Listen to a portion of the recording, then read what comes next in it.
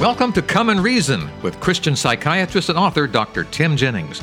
Together we will reason through complex issues to find evidence-based answers that harmonize Scripture, science, and our life experiences. I'm your Come and Reason host, Charles Mills.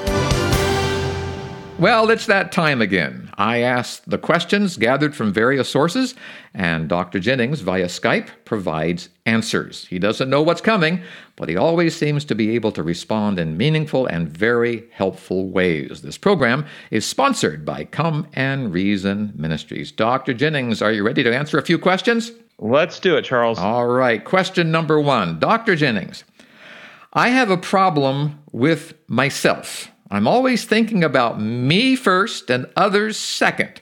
But if I don't take care of my needs, no one is going to. How can I become a little less selfish? Well, it's an interesting question how that was worded, because that question may not actually be selfish. Oh. Jesus said, love your neighbor as yourself. Yeah. Mm-hmm. Okay, there is a healthy self-love that is a prerequisite to fulfill before you love others. The first rule of any healthcare provider is the health of the healthcare provider. You must maintain your health, because if you don't, then you become incapacitated and can't care for anyone. So one of the things I teach students, residents, family members who have loved ones at home they have to care for is that they have to first determine what are the requirements necessary of their own physical health. How many hours of sleep do they need each night? How much food do they need each day? How much exercise? How much mental decompression time? How much time do they need with the Lord for their own personal spiritual health? In other words, there are certain requirements to life that must be achieved in order for each individual to maintain health. And that is not a selfish act. That is so that we can maintain the greatest fitness for service, for honoring God, for bringing glory to Him and His kingdom, to be able to help others so that we can do the most with what God has blessed us. So the motive for healthy living could be selfish. It's all about me. I want to be the strongest. I want to be the prettiest. I want to be the most muscular. I want to look the best on the beach. Yes, it could you do all this simply in a narcissistic, self-aggrandizing way. And we certainly are not endorsing or promoting that concept. It could be done that way. But the idea of self-care and self-love, as I've described it, is a godly thing, and it is what Jesus did. Jesus took time away from the needy masses to sleep, to spend time with His Father, to rejuvenate, to keep Himself healthy so that He could be of service to others and also fulfill His mission that He came here to fulfill. And so the question is, you've asked it, as far as I'm concerned, it really goes to the motive. One could do things selfishly, but I think there's an aspect of self-care that needs to be done before one is even in a position. And that requires spiritual self-care. Before you can really be of service to others, one has to have their heart renewed by the Holy Spirit and have been reborn into Christ-like love. Any other actions that look altruistic, that are really coming from a heart that hasn't been converted, will ultimately turn out to manipulate people to get something for yourself. And so true service comes from a heart of love. All right. And that heart of love lets you take care of yourself and your needs. Then you can go out. That's a beautiful lesson, Dr. Jennings. Thank you very much. Okay, question number 2. Dr. Jennings, what are your thoughts concerning transgender people in our community? They kind of frighten me, and I don't want them to influence my walk with God. Any suggestions? Yeah, first off, I really appreciate how you asked the question, because you've asked about the people. Yeah. There's a difference, and I want to make this very clear to the listeners. You need to make a distinction between transgendered people and transgendered politics. They're not the same. Transgendered people are people, and they have individuality. They have identity.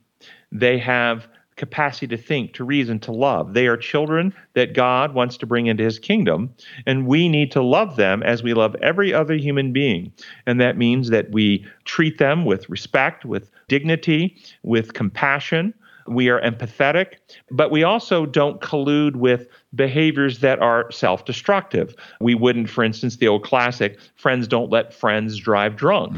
We wouldn't give keys to a drunk driver to drive. We wouldn't collude with actions that would ultimately be injurious to people. And so we don't ignore healthy counsel to people who are struggling with problems that make us uncomfortable.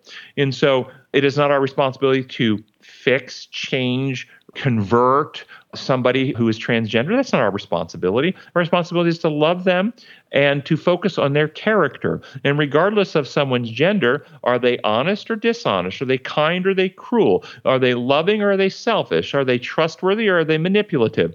And so the idea of focusing on character development is what's most important. And I know people who are heterosexual who are completely untrustworthy, manipulative, exploitive, and abusive. And I know people who have gender identity struggles who are kind, compassionate, and loving. And so I would encourage you to not focus on the gender struggle of that person, but to love them and help them grow to be the most godly, kind, Christ-like person they can be in character, and leave the gender struggle to them.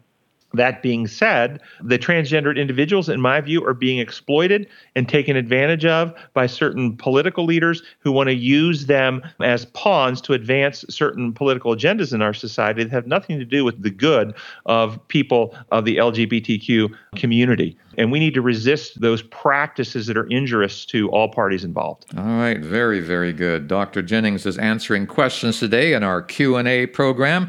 Here's question number 3, Dr. Jennings. Is the Bible for real, or is it just a collection of made-up stories about a made-up God, and how do you know your answer is going to be right? Interesting question. You know, I can't tell another person that they will find my conclusions correct. My view of the Scripture is that it is God's Word and it is inspired, and I take that view because I have personally researched it, I've studied it, and I've compared God's Word to reality, but I don't follow God's Word independent of the two other threads that God has provided for enlightening us about Him and His universe. And God has, in His Word, said that His divine nature has been seen in what He has made so that men are without excuse. And so I harmonize my understanding of Scripture with science and nature. And the Bible says, taste and see that the Lord is good. Check me out, experience me. And God wants us to have real life experiences on how His kingdom operates. And so my understanding of Scripture, when harmonized with science, nature, and how reality works in life experiences, is always reliable. We have trouble when we separate Scripture from science, nature, and experience. And then what happens is superstitious and sometimes destructive and harmful beliefs are taught that people will tie back to some Bible text that is actually, their interpretation of that text is completely wrong, and that ends up hurting people. And so people will then throw the Bible out because of a false interpretation that has been put forward, claiming that the Bible teaches something that it really never teaches. And so I think that's why most people question the Scripture. All right. Okay, question number 4. Dr. Jennings, are AIDS and other diseases punishments from God? They thought so in the Bible, right? So yes, in Scripture, Jesus makes this very clear. They thought leprosy was a punishment for God and diseases were a punishment for God. And they had this view that if you're healthy and wealthy, then you're blessed by God. But if you're poor or sick, then you're cursed by God. The book of Job destroys that entire theological or philosophical worldview. The book of Job starts out with Job being declared by God as perfect and righteous in all his ways, and no one on the earth is like him. And then he suffers terrible calamity of losing his entire estate and fortune. His children die in tragedy, and he is struck with miserable boils all over his body and loses his health. And in no case and at no time was he cursed of God. God didn't do any of this to him. All this is brought on by Satan. And so the Bible is making the case very clear that pain, suffering, and sickness never come out from God. It always comes out from Satan. However, discipline comes out from God, and God sometimes disciplines, and you'll see the case, for instance, of Miriam and Aaron challenging the leadership of Moses, and Miriam is struck with leprosy in that moment, and then to teach a lesson to discipline that her character was leprous, that she was becoming callous to the Holy Spirit, that she wasn't listening to the leading of God, and that startled her awake. She repented, and the leprosy was removed. So God was not bringing actual disease upon her. He was using that as a therapeutic tool to bring bring her to conversion and change her heart. Many people misread that and think, oh, no, there you go. God's bringing disease. God is not the source of disease, pain, or suffering. He is the source of life. Satan is the one who causes disease. And also, in the world around us, there are diseases simply because of the chaos of the world. And Paul says in Romans that all nature groans of the weight of sin. And so we have sickness and disease because of the pathogens in the world around us, bad sanitation, bad drinking water, food where people haven't washed their hands. We can have all types of sickness and disease. And it's neither God nor a direct attack from Satan. It is simply because we live in a world where there's sickness. All right, very good. I think we have time for one more. We have about 2.5 minutes left here. Number 5, Dr. Jennings. I was abused as a child. How do I overcome my feelings of hatred and revenge? So it's an interesting question. I would encourage you to go to our website, comeandreason.com, and in our website, look under the Resources tab. And under the Resources tab, you will find a Healing the Mind Chattanooga seminar. And under that seminar, there is an entire presentation on recovering from sexual abuse. And it will walk you through how abuse impacts a person genetically, epigenetically, physiologically, brain development, and we'll walk through constructs that get internalized. One of the problems that people who've been abused occur to them is that the abuse causes ideas to be internalized, not just into their belief system about the world around them, but in the belief systems about themselves that are false and untrue. And those false and untrue beliefs in their core self causes a significant fear, insecurity, distrust, unresolved wounds that perpetuate the sense of anger. Many people hold on to anger because it makes them feel strong and powerful, and they're ready to attack if anybody gets too close or hurts them again, and they don't want to feel vulnerable. They don't want to be a victim again. And so many people won't forgive and maintain their rage because it's a way that they can feel like they're not vulnerable again. But the only person that gets hurt by that is the person who holds on to the rage and holds on to the anger. And so to me, a person who writes this question communicates to me a deep wound, deep hurt that is begging to be healed, but isn't being healed. And the holding on to the anger and the rage and the desire for revenge is actually an obstacle to healing. And I would encourage this person to go listen to the lecture, prayerfully think about what's presented in that, and begin the process of healing the wounds in the heart that were inflicted upon you from no fault of your own. That is a very positive thing because you're saying they can overcome those feelings of hatred and revenge. And that alone, knowing you can get well, you can overcome, is healing in itself, Dr. Jennings. Those feelings are symptoms of deep wounds. They are not problems in of themselves any more than fever is a problem, that the pneumonia, that the infection is the problem, the fever is the symptom. This anger and this rage and this desire for revenge is a symptom of a deep wound, soul wound, emotional wound that needs healing. And I would encourage the person to go use the resources, get a counselor, find healing. All right, very good. Again, that website, comeandreason.com. And listener, Dr. Jennings just gave me an idea I want to share with you. When you go to his website, comeandreason.com, go with a question in your mind. Go with a situation that you are looking for answers. Go with an experience that you want to somehow find relief from.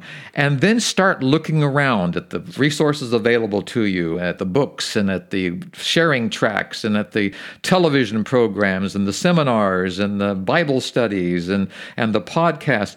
Go with that issue, that pain, that wound in mind, and I think the Lord will guide you to just the right resource you need to overcome, to heal from, to deal with that which is causing you pain today. That's all at comeandreason.com. Give that a try. And of course, take the Lord with you.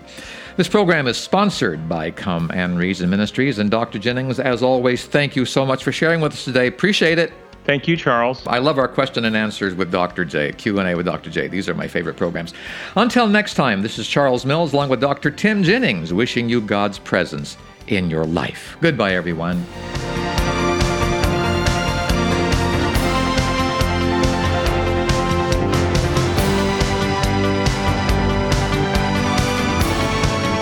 Thank you for spending time with us today.